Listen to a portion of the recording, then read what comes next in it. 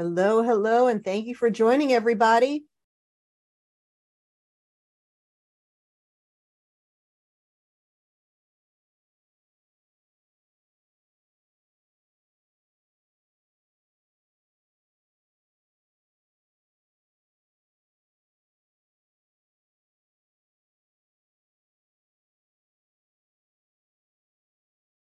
Hello and welcome, everyone. Thank you so much for joining the Frequency of 528 podcast. This is Dr. Ariel Policano, your host for the hour. We talk on the Frequency of 528 podcast all about the cutting edge information about health, frequency, energy, things that help us to be healthier, to be more informed, to be wiser, to challenge us to expand our intellect and use new technologies, new ways to heal ourselves, new ways to learn about ourselves. And we have an exciting guest today. I am so excited to bring you this information. We're going to have fun today on the podcast. You're going to laugh, you're going to learn, and I think you're really going to enjoy it. So let's just talk a little bit before we welcome on our guest. Let's talk a little bit about the Frequency of 528 podcast. Like I said, I am your host, Dr. Ariel Policano. I'm a naturopathic doctor. I also teach people about energy and frequency. And we are live every Thursday at 4 o'clock live on YouTube. You can look for Ariel Policano on YouTube, and you can find the recorded version of this on Spotify or Apple Podcasts to listen to past episodes. If you're listening and you enjoy the podcast, we really sincerely appreciate if you can leave us a 5-star review. Helps other people to discover the podcast and learn about what we're doing. Okay. Also, our podcast is brought to us by an amazing technology called The Genius. It's available to learn about at geniusbiofeedback.com. If you've ever wanted to energetically test yourself, find out what vitamins, minerals, supplements, herbs that you need, as well as learn all about emotional blocks, find your best affirmations, help to clear the energy of your home, help to draw money to you like a magnet. You can use the Genius Biofeedback technology for all of these things. The only thing you need is your picture and your voice and a willingness to learn more about energy and frequency. You can get a 14-day trial for absolutely free with no obligation, no credit card at geniusbiofeedback.com. And just click on the menu to download the 14-day trial. So we say it's like having a nutritionist, an acupuncturist, and chiropractor in the palm of your hand, because you can work on spinal energy, you could work on the meridians, you could work on vitamins, minerals, all of these things you can discover and balance. That's at geniusbiofeedback.com. The main tool of the Genius itself is all about the voice, the frequency of the voice, and the Genius evaluates your voice and helps you to understand yourself through a sophisticated voice engine. Speaking of the Genius, we also, for those in our Genius community, we have a special class coming up called our Business Launchpad. And in the Business Launchpad, we help you to start your Genius practice. We give you all the forms. We give you all the strategies. We give you all the secrets, the marketing secrets that you need to know, copy for your emails, business card templates, brochures, intake forms, client questionnaires that you can give to your client that are fillable, that they can fill in every single week so you can see their progress in real time through real reports where they let you know their progress. So please go to geniusbiofeedback.com and go to, just put in the word launch pad into the search bar. You'll see that come up, and you can even get $100 off the course before September 1st. It's going to be 3 classes beginning on September 15th. They're all recorded. They go live at 12 o'clock on Pacific time, 3 o'clock on Eastern time. And then they're all recorded and available for you to watch over and over again. If you've ever wanted to have a home-based business, to make money with the Genius, this is your opportunity to pretty much have everything put right into your hand, turnkey, and it's very reasonably priced. We want everybody to participate and become a successful Genius practitioner, making hundreds or thousands of dollars a month. So please join us for the Genius Business Launchpad beginning on September 15th. All right. So this week we are going to talk about discovering the Egyptian codes as channeled by our guest. This will be a fascinating connection with some very, very high energies that want to speak to us, want to educate us about hidden codes, meaning, all kinds of very interesting things. And my guest, which we're going to bring on in just a moment, and I do hope that she's here with us. And let me just give 1 second just to make sure. Okay, I'm going to promote our wonderful guest up to a panelist here. And so she'll be ready to join us in just a moment. And she's Barry Schlosser. She's become fascinated with the architecture, shapes, symbols related to the Egyptian ancients. She's a fashion designer by trade, but very talented in her work. And now maybe meshing these two worlds together, she has a really unbelievably unique, you're fine, Barry, you can stay on there. You can stay on there. And she's a great, unique perspective. And she's also a childhood friend, somebody I've known for years and years, and now has gotten into this frequency and energy work herself. So I'm super excited for Barry to join us. Hello, my dear. How are you? Your sound is not on unless I don't have my sound on. So let's just make sure. Okay. So just take some time. Oh, I think you're good. Yes. Thank you. Oh, good. How are you? I'm good. I'm excited. I've never had an audience for my Egyptian, what I've been doing. So this is exciting. I know. It's so exciting. So what I'm going to do is I'm just going to stop the screen share for a moment so people can get to know you. So, it's so fun to be here with you. So tell us all about yourself and how the heck you stumbled into doing this work. Well, during the pandemic, or during the quarantine, I was going to the Metropolitan Museum of Art a lot. It was limited capacity. Sorry, let me just mute this. And I started noticing, without all the humans in the museum, that all these artifacts had so much energy coming off it that I never realized, because the museum is usually jam-packed and, school trip, all kinds of things going on. And so I wanted to dig a little further. And I went on a spiritual tour of the Egyptian wing at the Met with Tori Quisling, who is a spiritual mentor of mine. And I've taken psychic development classes with her. She's a well-known clairvoyant and medium. And she introduced me to one statue in particular that we ended up having a very, we've had a long-standing relationship now. Oh, I can't wait to hear about that. And it's been very interesting. And I've had other communications with a lot of the other artifacts, and it's led to a lot of very interesting and, kind of bizarre things. So, we're going to hear all about it, because you now talk to these beings and they talk to you, and we're going to find out all about that. And I know that our audience, our tribe here with the Genius, is absolutely be fascinated with that and is going to love to hear all about that. We are just getting a little bit of feedback. So I don't know if you need to turn down your sound or if there's anything that you can do just to help us a little bit with that. And you might even have to put in ear pods, but actually I think it's better. Go ahead and test it. Okay. Is it okay now? Do I have to? It's still a little bit of feedback. Do you have any ear pods or anything? If you don't, don't worry. If you don't, it's okay. Shit, I don't. Don't worry about it.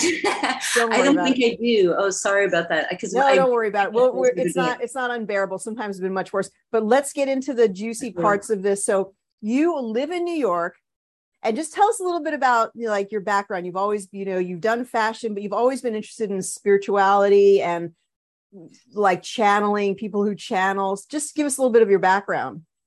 Yeah, I guess I think that is actually, now that I am a fashion designer and I work with fabrics and I work with ceramics and all sorts of different mediums. And now I've figured out why it seems that these Egyptians, they're putting me to work on all these different projects. It's almost like they chose me based on what I do, which is kind of strange. It took me a while to figure out, first I thought I was going a little crazy, and now I've been able to remove my belief systems more and sort of go with it. But yeah, I guess I've always been into astrology and, all sorts of occult, I've read all types of books. But it has a different meaning, because now I'm working with spirits, but I'm working with them, with statues and mummies. And it's kind of an interesting way to get into working with spirits, because they are real tangible statues, which I never believed in any of this before. So now it's really closed the loop on everything that I've been basically like learning over the past 20, 30 years, as long as that's incredible. So you said it was the Metropolitan Museum, is that right? Yeah. Yes, that's okay, where the Egyptian work is. Yeah. So, and you went into that wing, and what happened that when you were with Tori Quisling, and you went in, and what was your experience of walking through for that first time? Well, I guess actually those pictures that I sent you, and we can look at them as well. Yeah. Yeah. Because actually, so Horemheb, actually, if you want to put the first picture on, I'd like to introduce you to him because absolutely. Give me just a moment to get this all set up for you, and I'll be able to put up, going to be able to keep some of them out of view and then just bring in the ones that we're talking about at that time. So okay, so they're all numbered. Yeah, number one, Horemheb. Don't worry, I'll find them. So they might be a little bit out of order, but if you just tell me the names, I'll absolutely be able to find them. It's actually just number one, like I numbered them. So oh, you did number them. Yeah. Wow, you're very organized. Okay, here we go. Well, here he is. Okay, so I want to introduce you to Horemheb. He and how I met him. Basically, he sits outside the Temple of Dendor, which is very, very famous temple inside the Met Museum. And he's a scribe when he was younger, and being a scribe is a very, very prestigious profession. Now, why is being a scribe prestigious, or why was it considered? You have to learn. Very few people write hieroglyphs, and so you have to go to school for it. And it's very, I guess, it takes years and years to become one, and you have to be born into a family to do so. And so he went on to become the leading official in Tutankhamun's government. He was a supreme military general. And because Tutankhamun was very young, he basically was running he was running Egypt, the country. He was behind it. And most people didn't know that.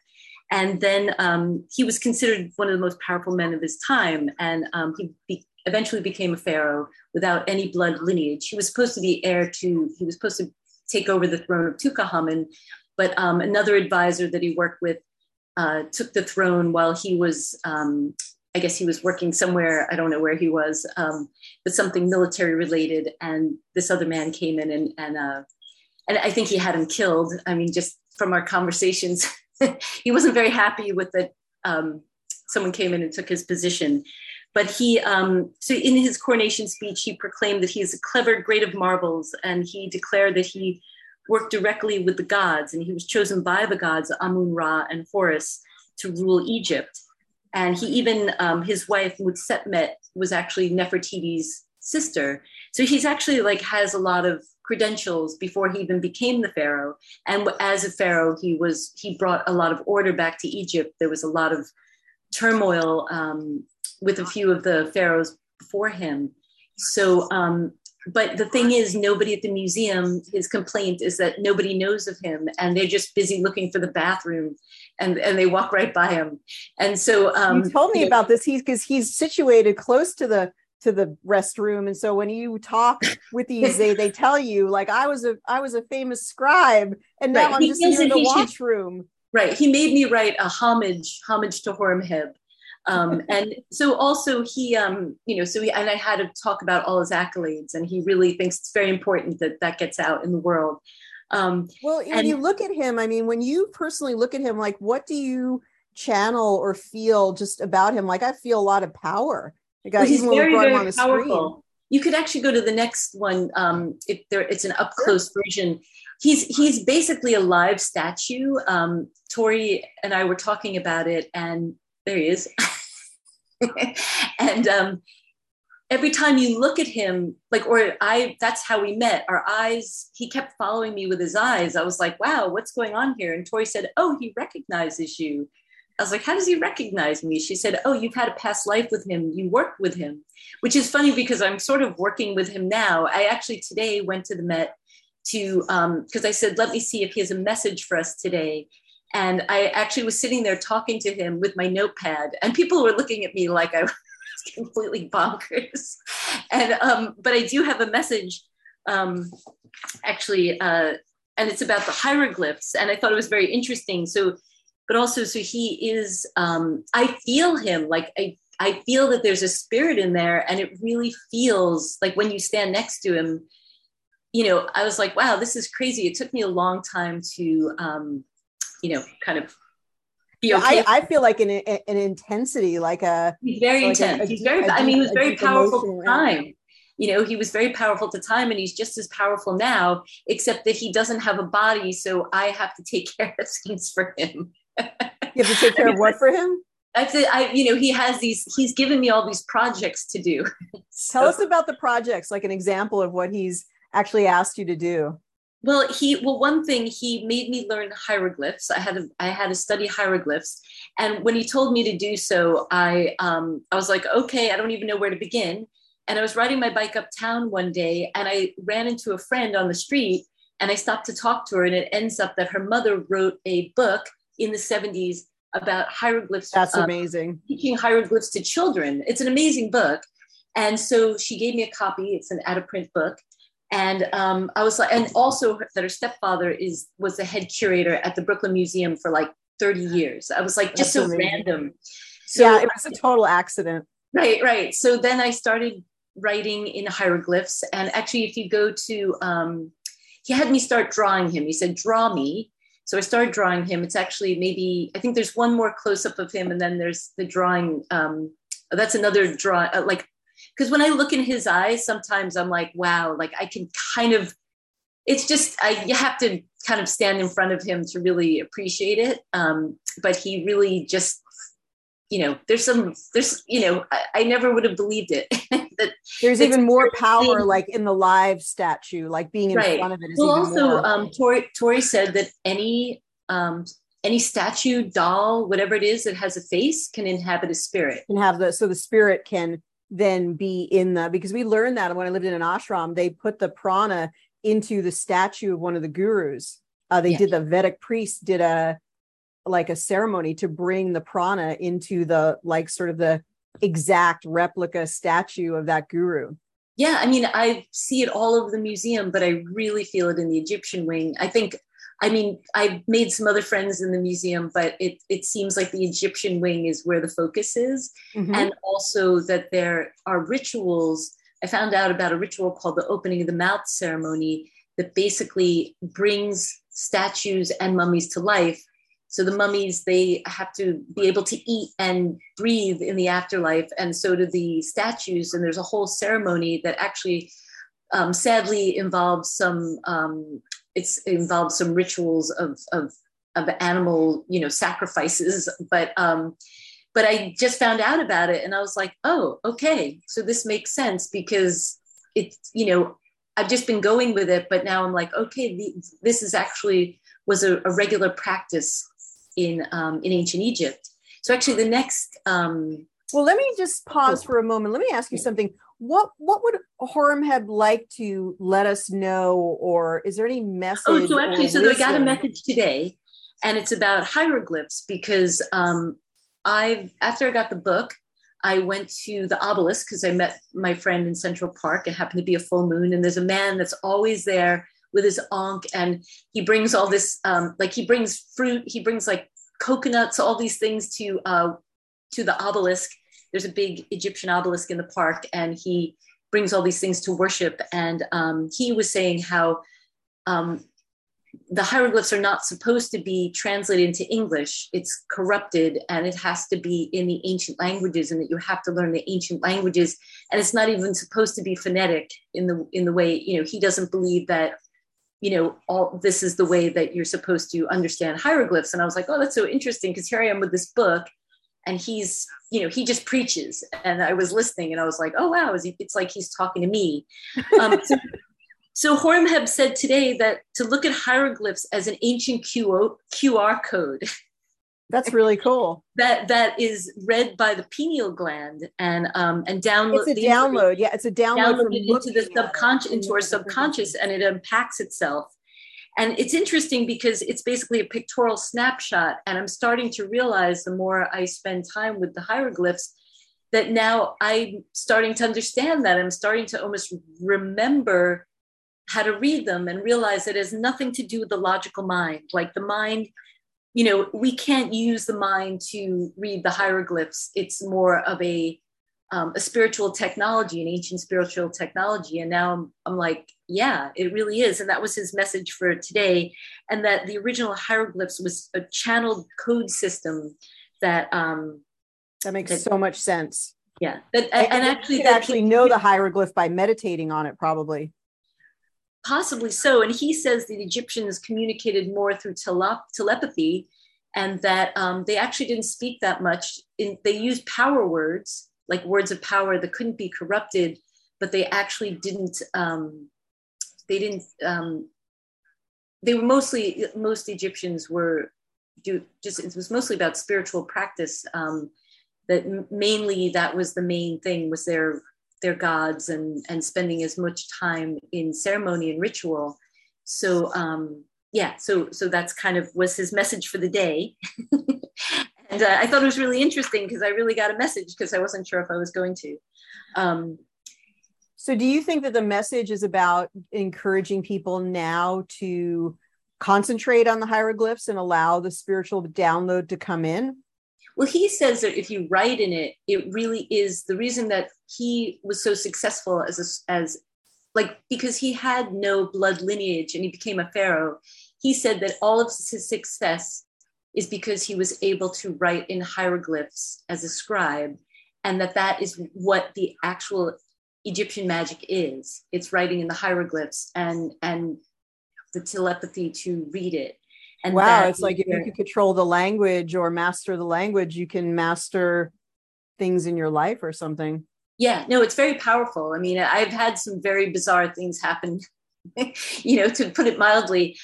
So actually, the next slide is I drew him. He asked me to draw him and make a pattern of him. And so I did. And oh, that's me. Sorry. That's me at the back. Hang on one second. So actually, the one after this, there's one more. I forgot I added that one. Yeah, it's giving me a hard time about moving it around, but just give me 1 second here. Yeah.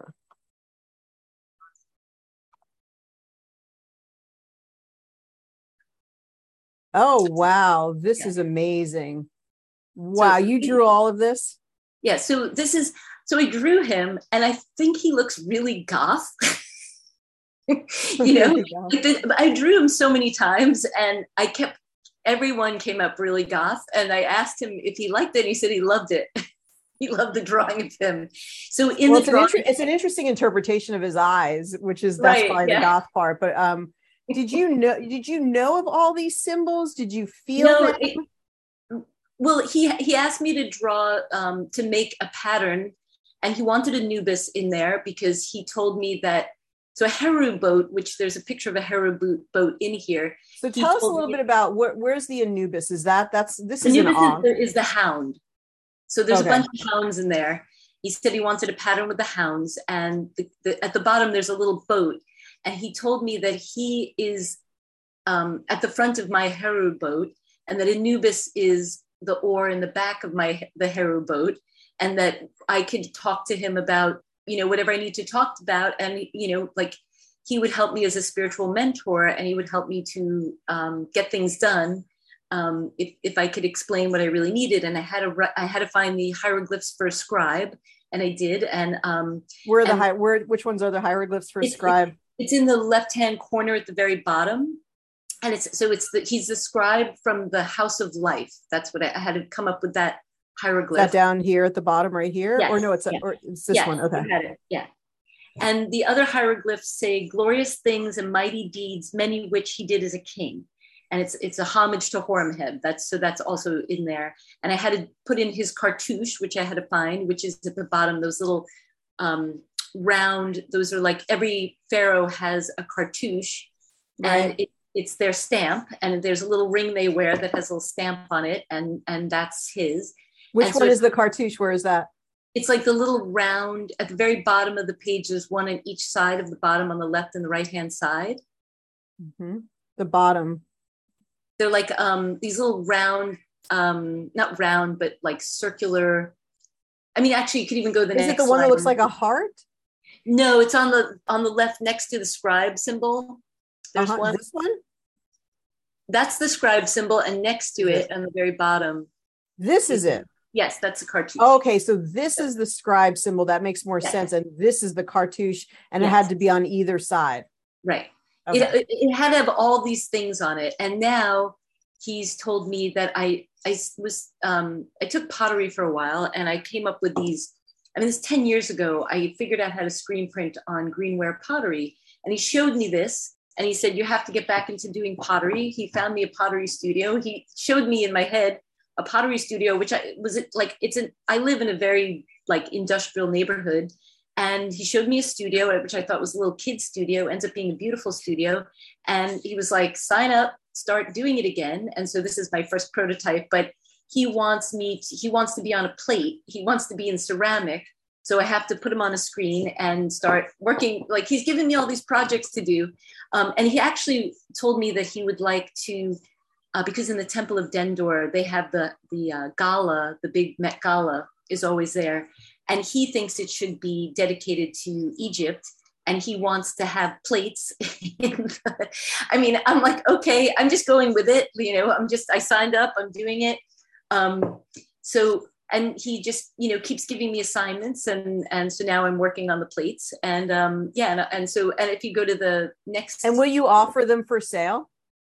Not him, but actually another statue at the Met called Sekhmet told me that they've given me all these projects. I have the mummies gave me this project where I've basically been dyeing. This looks like an unwrapped mummy. I've been doing mud dyeing. I have all these projects to do. I have to make mummy scarves and mummy shirts and a mummy. I have to make death shrouds. But the reason that they want you to make them is to honor them. Is it to spread the codes and the wisdom? What do you think is behind it? Well, first I have to write a book. So he said, you're going to be drawing all of these drawings. I'm drawing every mummy. All the mummies have me drawing them. And I have many, many things I have to draw that are going to be in the book. They'll be in color. These are just black and white drawings. Do you think they want you to do this to reawaken the ancient? Yeah, they say that it will be coded by doing it. He says I'm on the Egyptian timeline, and that I've been, this is actually my life's work, and I'm doing this book, and the book is going to be coded. So anybody that reads it will be more awakened into especially if they've spent lives in Egypt, it will awaken them into their true self, not their, out of the 3D matrix self. And make a lot of shifts. I mean, it's made so many shifts for me. I mean, I don't even feel like the same person that I was. So all the products and the book I'm supposed to show to the Met when it's all finished.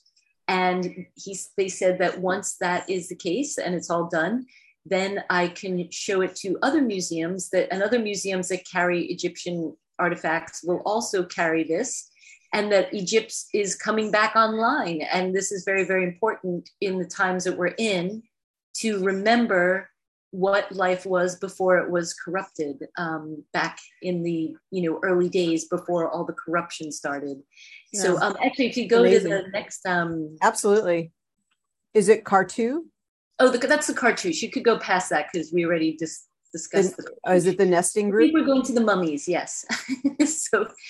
So then the mummies, this is a picture of, so actually the mummies, they are, let's see, let me find that. These are there's me.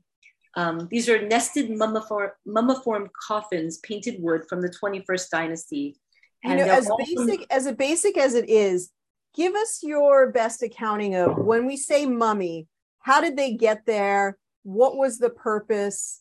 Give us a little bit of that. I'm just trying to rearrange the slides here. So give us your best rendition so we could sort of go back to the basics about mummies for those of us who are not sort of Egyptian experts. Right. Well, so this particular room is filled with mummies that are all from the same dig. The Metropolitan Museum was very instrumental in the early digs in the 1800s. And they went to Thebes these are all from the Valley of the Kings, where all the mummies have, where all the tombs are. And this particular room is sorry, of all the little, they're all nesting. They all nest within each other. So you have the smallest, like the little small one on the end. She would have the mummy in that coffin. So they're all coffins, really. They're not sarcophagus. Sarcophagus are these stone structures that sometimes house these. But so the mummy would be in the little one, and this is from her youngest time when she was alive. And the middle mummy is probably from middle age, and the oldest mummy is when, like, right before they passed away. So all three of them all have the same spirit, but they're all a little bit different. And so I started drawing them because some of the mummies had asked me to draw them. There's actually another group in here. So this is all the same person? It's all the same person. But if you start tapping into the energy of each of these mummies, they all have a little bit of a different personality because it was at different points in their lives. That's and amazing. I didn't even realize that at first. And so I started drawing them, but I was just drawing like, I just draw one of these. Like I had different connections with certain ones, but then they were like, hey, you have to draw all of us. We're a team, So, and then I started realizing that was really the case. And they're fun to draw, but some of them, like there's another group. If you go to the next slide. We're going to go to the next slide in a second. Now, what I noticed is the one on the left, the largest one, has the most powerful energy. That's the oldest version of that particular. Yeah. Did you notice that too? Or what's that? She's kind of the boss, like the oldest one, because they're the most mature, I mean, it's fascinating because they really do they all feel similar, but at the same time, they're a little different. And yes, sorry, there's some feedback because Rodney's in the other room it's on loud. Sorry. That's what we were hearing. That's okay. Yeah, that's all right. But if you go to the next slide. Okay. And so wait, a couple of things. Oh. Then you look so powerful in this particular picture with them. Is it interesting? Like you even seem more powerful when you have them sort of like behind you, backing you up in a way. Well, I started meditating in this room. And the more I meditated in the room, the more I realized, like, wow, there really is an afterlife. I really felt so at peace. I realized if I stay here and meditate for a certain amount of time, I really now understand what rest and peace means, because the body never really is at peace. But if you spend time in here, your body feels at peace. And it's very bizarre. Like, it's almost like being in a womb. And it's just it's the most amazing experience, but you really do need to spend time in there. So I think this was after meditation.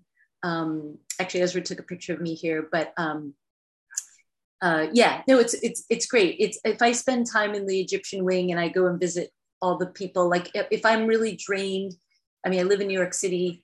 After spending time in the Egyptian wing and at the obelisk, I feel like a new person. It's like the most amazing. Like you get upgrades, especially from him. He always gives upgrades. What does the museum tell people about these particular three mummies? Like, what do they, because what they tell people must be so different than what you would tell people. Well, they just explain, like, I think she was I'm not sure if she was a wife of one of the famous artisans in the region.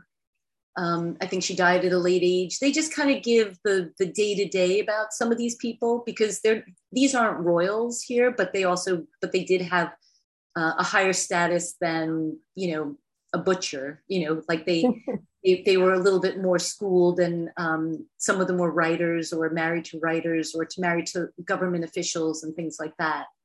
So they always give the basic, the statue is holding a, like, I don't know. That's what I mean. That's so, it's not the same. So one-dimensional compared to what you're channeling about them. Yeah. Okay. So next slide then. We've got the mummy crew. Is that the one? Yes. So these guys, they were the first ones that asked me to draw them, and they're quite beautiful. It's interesting because this group, there's actually a fourth one, but I didn't add her to it. But they're very modern for, I think they're very modern for an Egyptian, like they're very stylized. And this whole wing, these were all a very famous artisan group. It was a whole community of artisans that worked on these. And they approached me. And it's interesting because I feel like you can also tap into the ego of the artist that made them. And they're very, like, they really think they're very beautiful. And I started drawing them, and I don't really draw that much. And so I really have never drawn mummies. And they actually came back to me after I drew them, and they asked me to redraw them. They were not happy with it. They were like, we look way better than your drawings. Like, you know, one of the drawings, he looked kind of like a Rastafarian, like, cause like, you know, so I had to redraw, like it looked like he had big dreadlocks. So I had to redraw them. But, you know, so actually the black mummy, I've redrawn him like 50 times. It's so hard to get the essence of him. So that's the hard part. But they're all from the same mummy. He was actually a doorkeeper or like a key keeper to the Temple of Amun. The black mummy was? All three of them. They're all from the same, they're the same mummy, the same human, mummified human, but they all nestle within each other, but they're all different points in their lives. So why did they do that? I don't know. I guess it was a style. Maybe they just thought that was a good way to pay homage to their life. I'm not sure. So how did they capture that essence of different parts of their life? Did they have a mummification or something created at 20 and something created at 40 for themselves? Well, the thing that's interesting is that I think a lot of people hired artisans to create their coffins and their sarcophaguses before they passed away. Like, it's because actually I went to the museum with David Hollier, who is a painter and an artisan, and he could really, like, he's completely clairaudient. I had no idea that he was, but he was talking to these mummies, and one of them completely seemed to recognize him and wanted him to fix his sarcophagus. And I said, well, how does this mummy know that you actually could do a museum quality fix? And then I thought, I think she recognizes him and that she hired him. And so the artists knew them when they were alive. And so they were able to maybe talk to them about their life and create these different, different coffins. I think it was very fashionable. I think this was a very fashionable coffin for the time. It's very modern for an old coffin. I could almost imagine somebody making it now. I mean, a black coffin, it's very, very chic. Do we know the ages that they actually were at each point? I don't know. I guess I have to start talking to them more about these things. Some new questions to ask. So I don't know. This was a male. Yeah, this was a male. And so then when you look at the one on the right, now that you talk about the prana, where we talk about the energy, that one seems very alive. Even has like a very distinct personality, it seems. Yeah, he thinks he's very handsome. And also, do they have sort of a sense of humor that they totally about with you? Yeah. Ridiculous. I mean, even that I got a job, that somebody gave me a job to dye with mud, and I got paid for the job. I thought it was a crazy job, and they wanted me to come up with a process. And then I realized they gave me all this gauze, and I dyed with the mud, and it looked like I had an unwrapped mummy on my kitchen table. And then they told me that they got me that job. And I was like, okay, but it's true. Like, they're like, you have to start making mummy scarves. We got to start, like, they have all the product for me to make. That's actually hilarious. They wanted me to make a mummy print. That's how it all started, because they're like, you have to make a mummy print. But then I started drawing them, and then everybody else was clamoring to be drawn. So it was like, all right, now I have to do like so many mummies. I mean, I've so many. I'm like, oh my God, this is a lot of work. They have a lot of detail on them. So actually, if you go to the, can you tell us, Do you Oh, know anything? Obviously, this is one of the most, sort of iconic symbols when we think of, the Egyptians and the mummies. What is this, Ra, or what is the Isis. symbol? Isis. Isis. Oh, it is Isis. Okay. And can you tell us about what that symbol means? Well, I think it's just a powerful, a lot of people worshiped Isis, and she was definitely she can transform your life. And I guess if you're being transformed to the afterlife, I think she can really help with that. So I think some of these are just different. There's thought in one of the other, they're usually scenes, as funeral scenes, but I think also they're just very decorative because they're pleasing. Obviously, yeah, they're Yeah. so beautiful aesthetically to look at. When we look on the one on the right, is that with the bird head? Is that Yeah, Ra? that's Thoth. He So yeah, yeah. Thoth is either a ibis, which is that kind of bird, or it could be a baboon, and he is the god of writing and also magic. So it's important to have him around. And whose So hand would he be holding there? maybe that's actually the guy, the guy who's the That mummy. would make sense. Be Yeah, that bringing would, him to the right. there's a whole funeral process, the whole Book of the Dead process of how you have to go through to be able to go into the afterlife. So you have to be you have to live a very clean life, because if they decide that did things that weren't, of the highest divine order, you might not be going anywhere. So I see. yeah. I totally understand. And do you think that the Egyptian times was a time when other planetary beings were here and gave them information about how to build the pyramids? And was that like when they say these gods, they're really just beings from other planets? Right. Well, Thoth, I think, is from, because I asked him who developed the hieroglyphs, and he said that comes from another star system. It's channeled from another star system. And Thoth, I think, I'm a little confused if it's from the Pleiades. I haven't quite figured out where. I've been trying to ask, but I haven't really gotten the right answer. But I mean, there's definitely some connections to otherworldly. I don't really know. I mean, I don't exactly know, but I've been digging into it.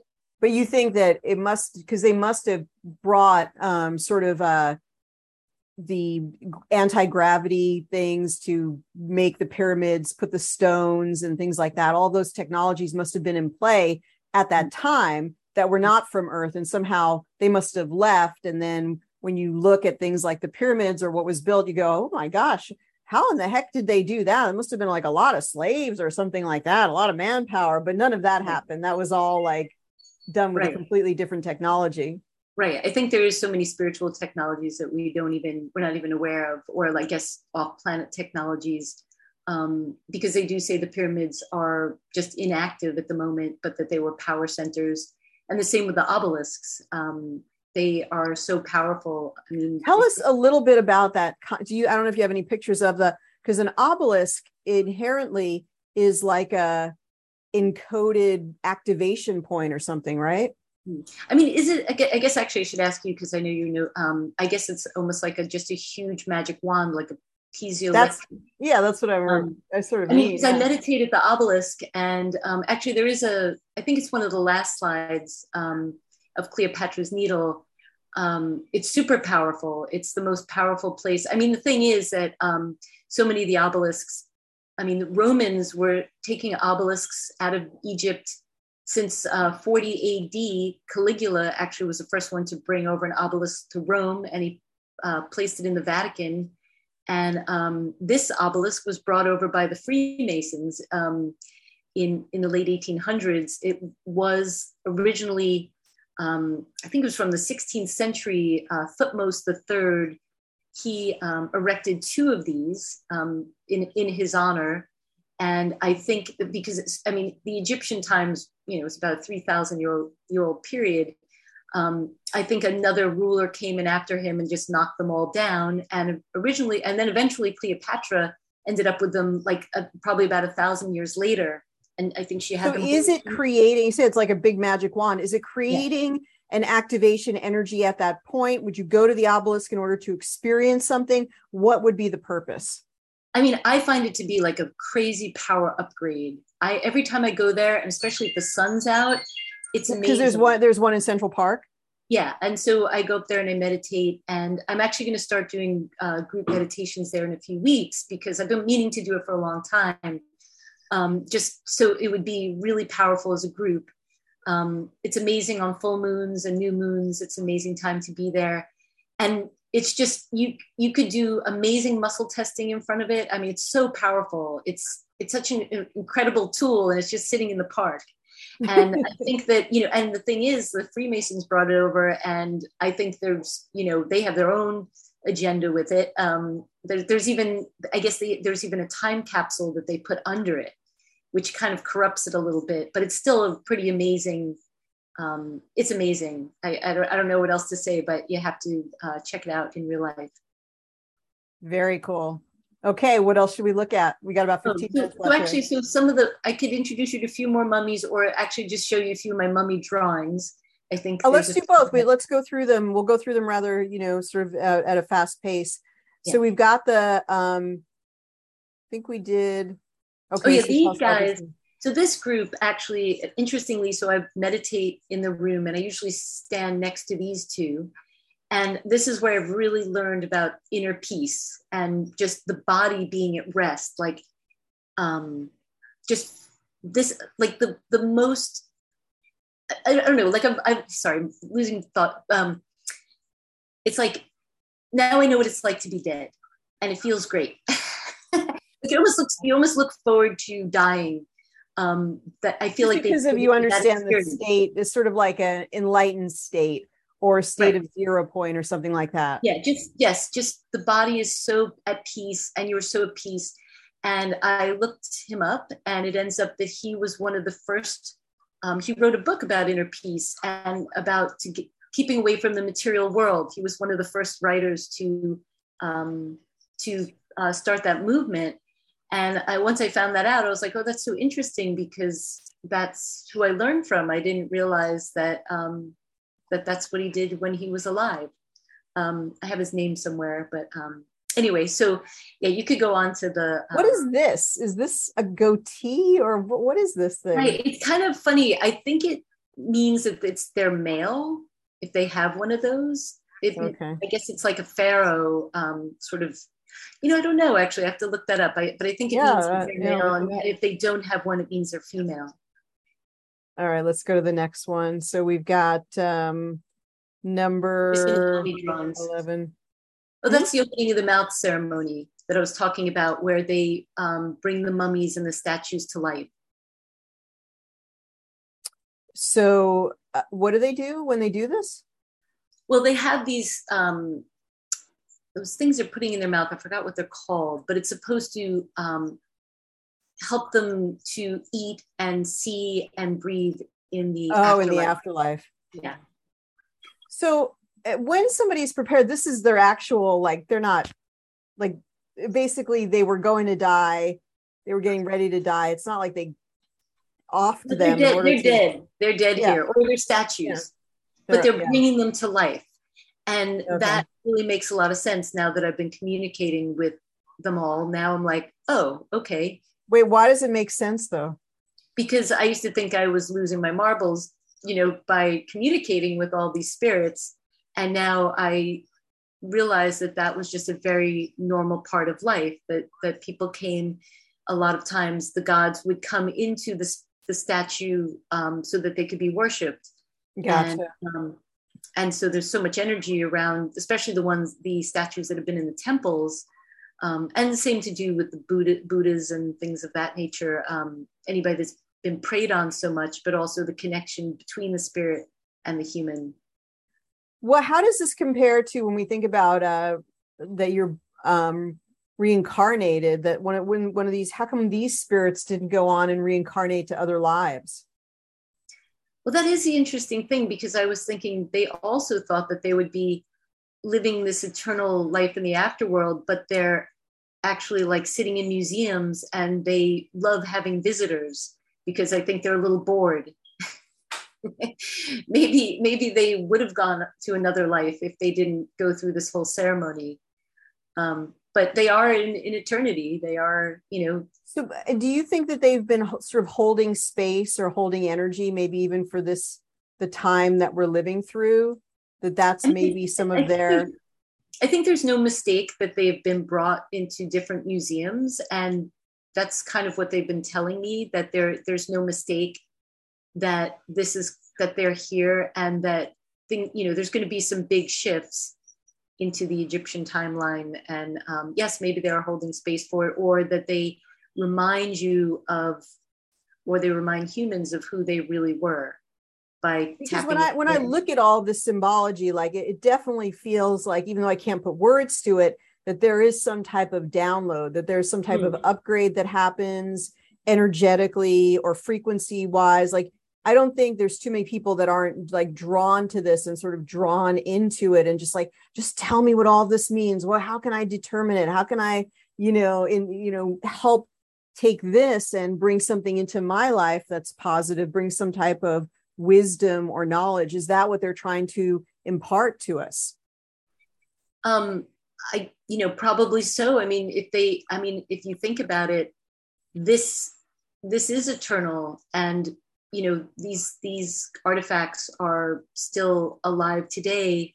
So they're bringing, maybe they knew that in the future things were going to get corrupted. Maybe it's an experiment. I don't really know exactly, but I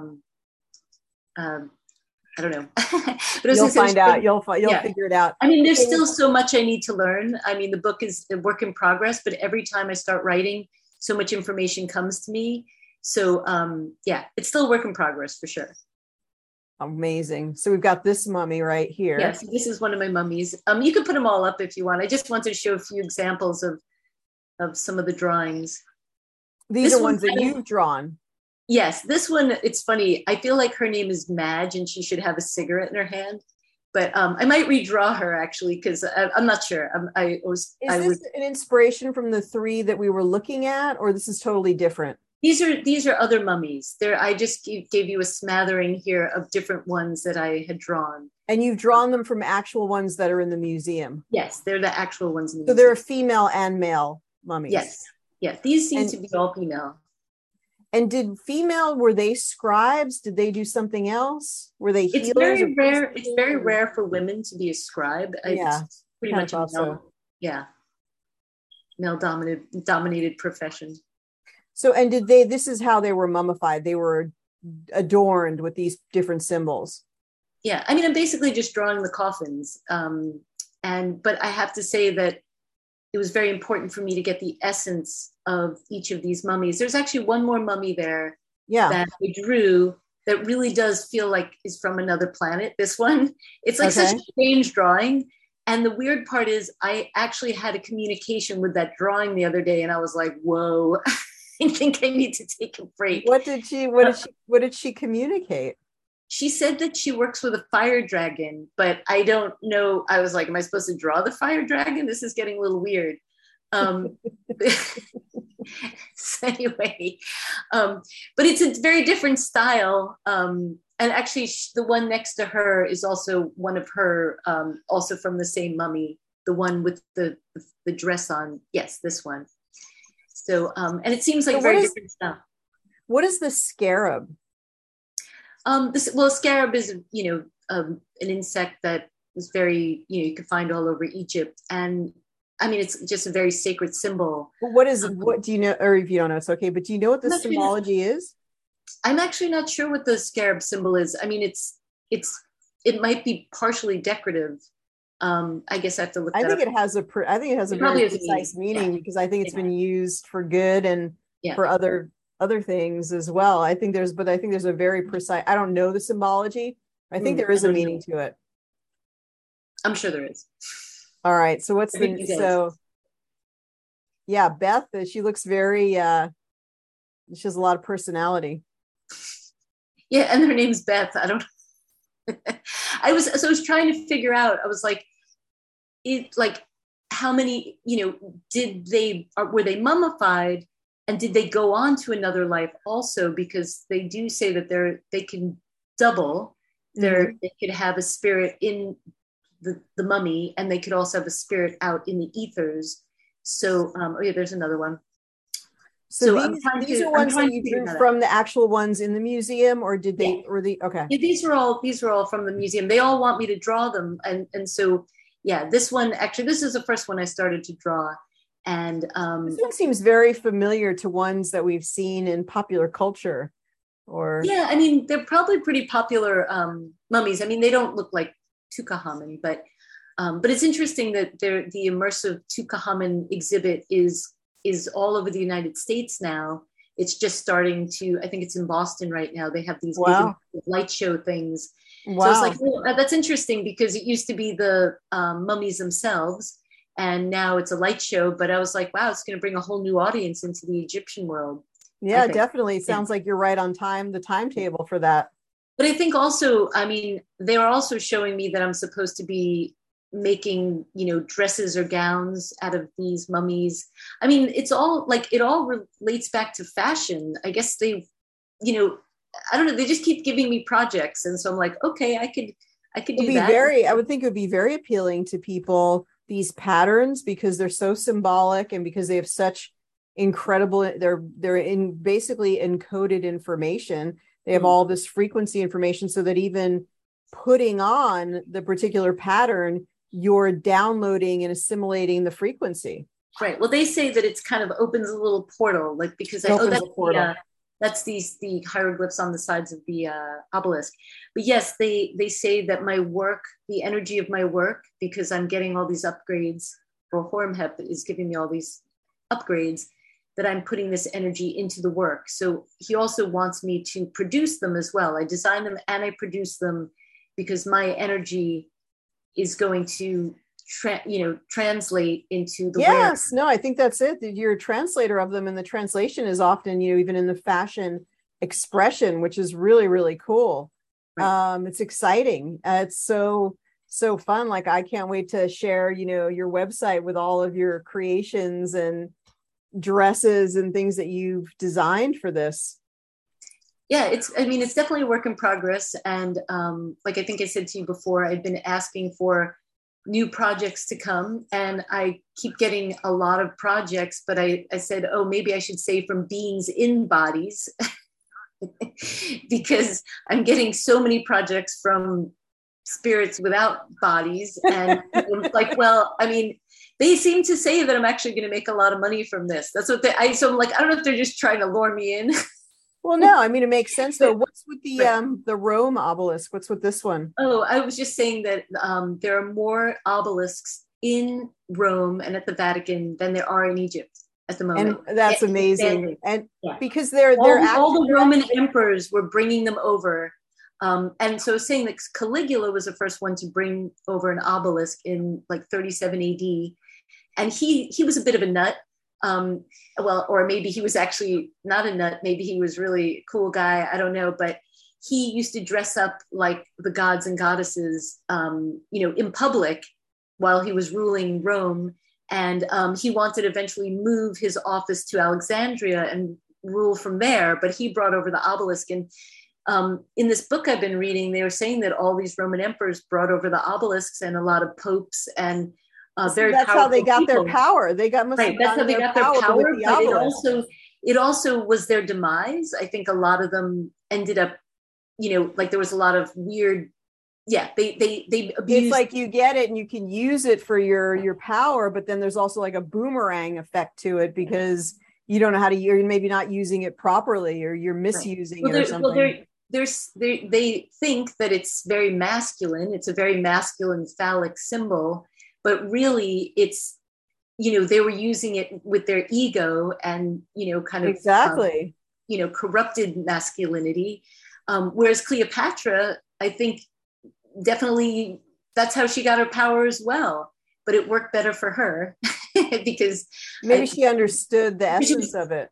right. But also it's maybe because she was female. And maybe, yes, maybe she had a different take on it. Yeah, it's hard to say, but Well, yes, I think it it was seems like definitely at the heart of it, there is this incredible wisdom that you're just now starting to decode. And even one of the comments in the chat says Dr. Gary Young, who's from Young Living Oils, he got his recipes for essential oils from the Temple of Isis walls he decoded the glyphs. And so it sounds like you're in the process of doing something similar yourself. Wow, that's very cool. Yeah, it's definitely very interesting. There's so much to tap into. I mean, I have to go to Egypt. I haven't been there yet. I'm have to plan a trip because now I have to go see Horemheb's tomb. He has a lot of other statues in. I'd say Horemheb is like a lead sort of guide for you in all of this, huh?